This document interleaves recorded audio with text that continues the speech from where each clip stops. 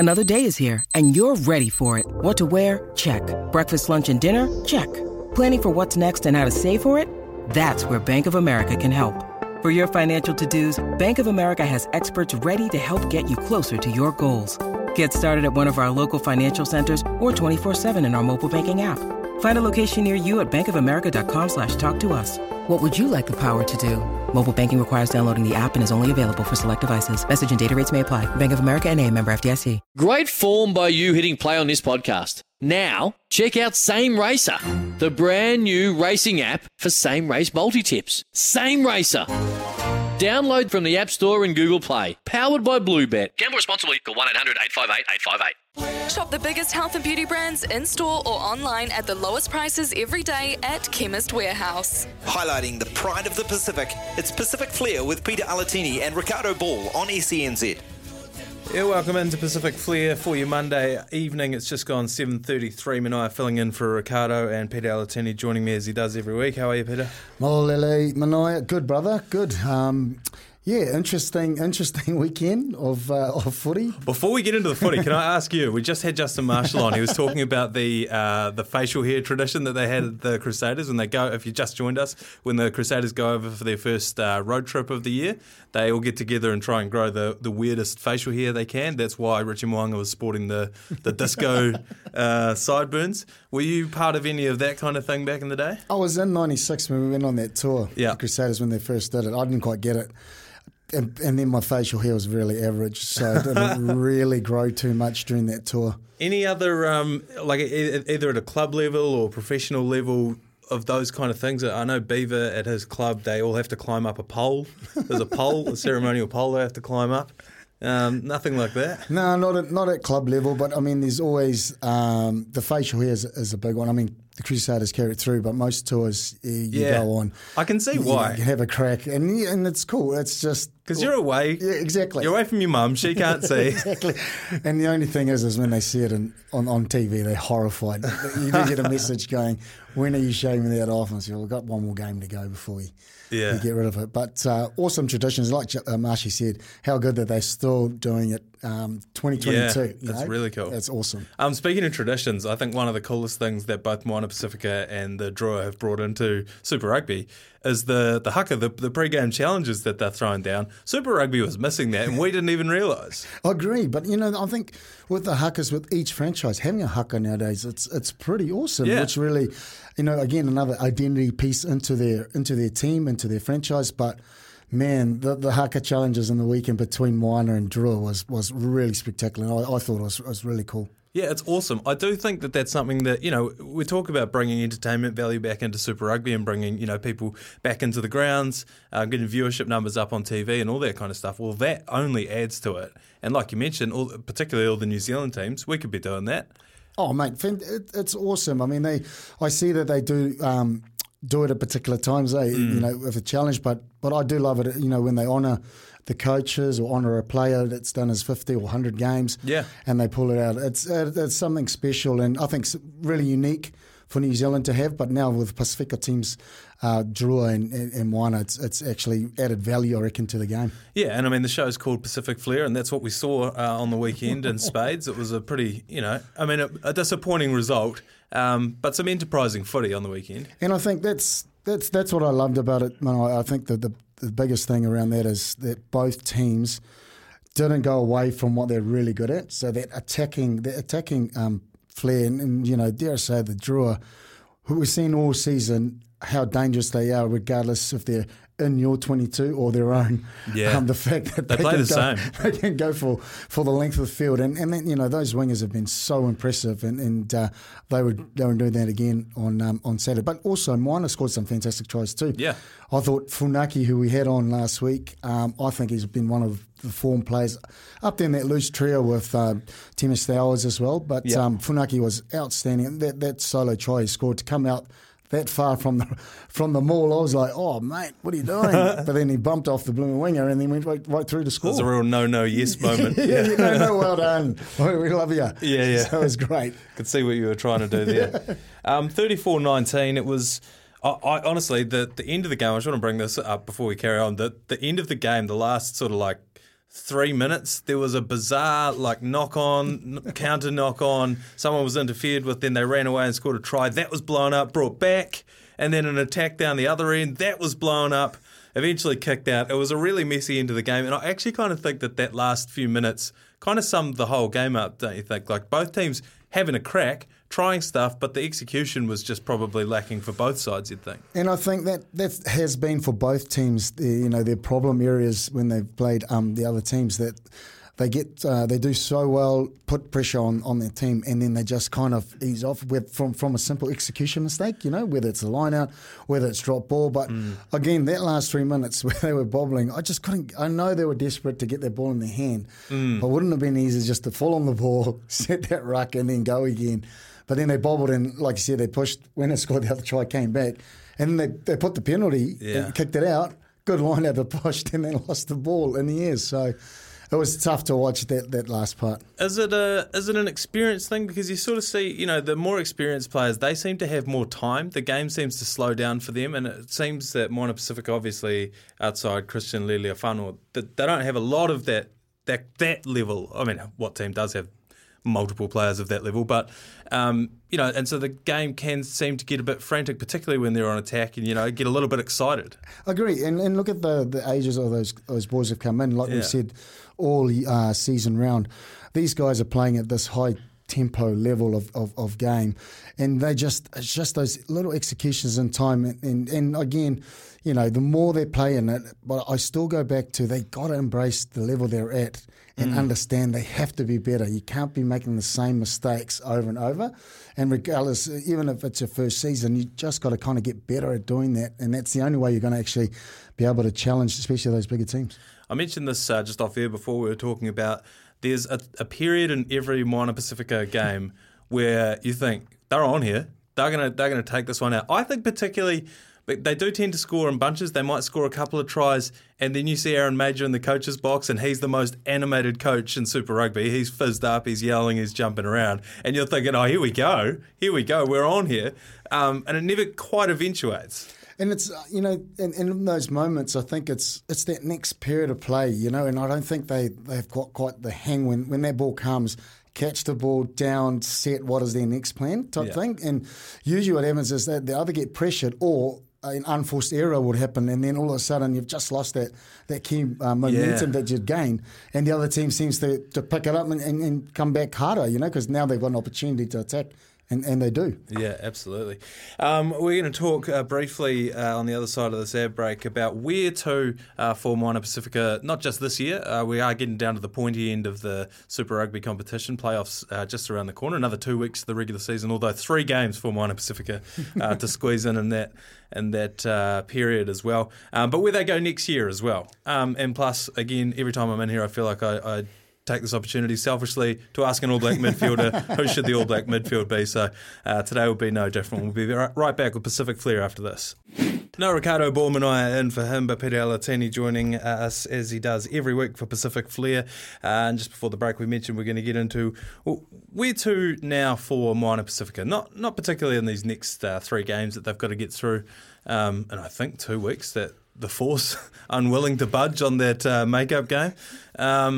But yeah, so where do Moana Pacifica go, next year, next 2 years, 3 years from here? That's a great question, because that's probably one of the parts where I really wanted to touch base with the Moana Pacifica management, or even I try to get Tautai Kefu from Tongan coach, just to really talk about where are they pushing players that they know they've got from overseas to come back into this competition. Again, it's still a competition which really highly regarded in terms of skills, but also closer for the purpose of playing for Tonga or Samoa and those internationals. But it's I'm trying to think of different areas where they can scope. Are the coaches going to look in more into what's out there that may be available for Tonga or Samoa, or and even the players they have got within, are they all available for these countries going forward? And the depth, I think, some of these guys that have played this year, have they done enough for them to see that there's development in them to keep and go forth for next year?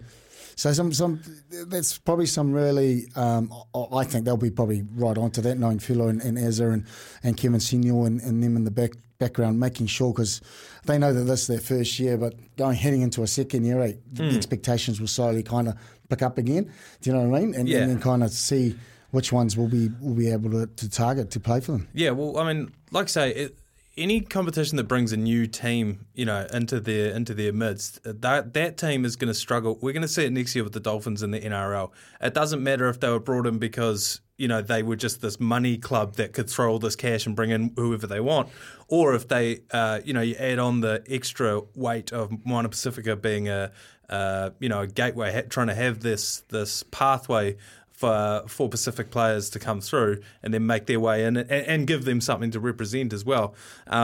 So how hard is it to balance that kind of stuff? Because like you said, every Super Rugby franchise would love to go out there and just sign a big name if you had all the cash that you could throw around. But there's also this added weight of, we've got to develop these kids from out on the islands to bring in and show them, hey, Super Rugby is a career path for you too. Exactly, and that's going to be the challenge. And I just feel there's the other layer as well, is these kids that are coming out of school.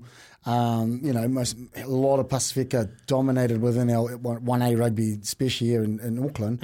And some of them, only a select few will go through into different regions or different franchises. So with some that in that next tier down, is there an opportunity to show them a pathway to build, say, the under-20s that is currently running with other franchises? Can we have a Moana Pacifica 20s that may be able to start kind of getting earlier with some of these kids, understanding the pathway that's available and kind of pushing through in years to come, so there's some depth, some genuine depth built? That's something I hadn't even considered, that all of these Super Rugby clubs have their feeder franchises based on location. You've got Canterbury, you've got Wellington, you've got Auckland for the Blues, but Moana Pacifica doesn't really have that. That's right. So you kind of scope around, and then some figures. I mean, we're still in New Zealand, and that's the hardest thing, because some of those, and we know that those kids are still, their number one is to play for their franchise, play for the All Blacks. But I think there's still an area there that I think, and with the amount of talent that's around, because we're still getting a huge drop off in the game. So if these kids can be picked up and run into this competition, it's just about, I suppose, the resources, and is New Zealand willing enough to allow that to happen in their own country as such? This is probably a really unfair question to ask you on the spot, but I was reading a quote today from Maro Itoje, who was saying, he was asked about, numbers, like you mentioned, the drop-off in rugby and particularly the viewership thing and people getting into crowds. And he said, you can't tell me that Formula One is more exciting to watch than rugby. So it's obviously something else that we're doing, because the game itself is, exciting. Formula One, no disrespect to the Formula One fans out there. Drive to Survive is a great documentary. It is a great documentary. But a great game of rugby union is so much more riveting, so much more exciting than that. So how do we bring those bums into seats? Well, that's a great question. It's hard. It's quite hard in New Zealand, because we keep comparing the eras of when our super time and the crowds that used to come into that compared to what it is. Like the Blues on the weekend. Great, it was loud, but it's still a lot of missing. And they're doing great things to get family passes and everything for these kids to come. And I think that's almost the way we've got to go to get bums on seats, is where can we kind of forego, the payment as such, and make up in other areas if we can, to get families and people coming to the games. Yeah, absolutely. I remember when I was a kid, the take a kid to footy deals.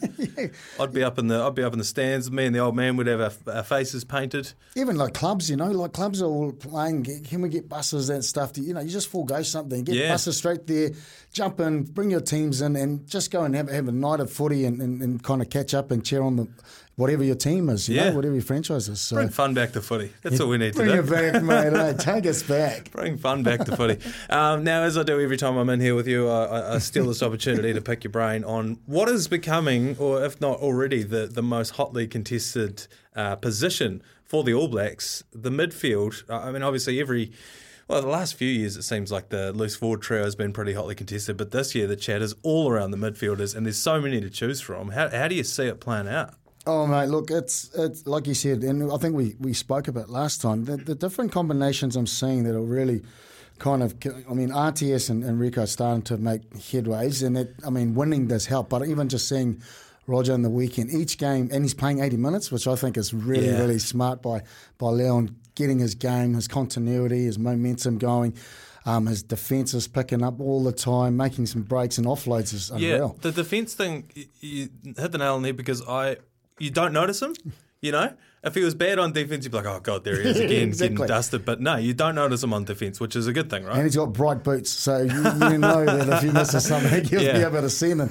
But, Tupaia and Alex Nankivell at the Chiefs, they've been fairly consistent, although Tupaia only just came back to the midfield because he was playing out on the wing. And then you got Eno and Goodhue, who I feel, back. and Havili's kind of in and out there. But I really do, at the moment, if I was to pick a midfield, I'd probably go RTS and Rico, just the way they've been able to strike combos.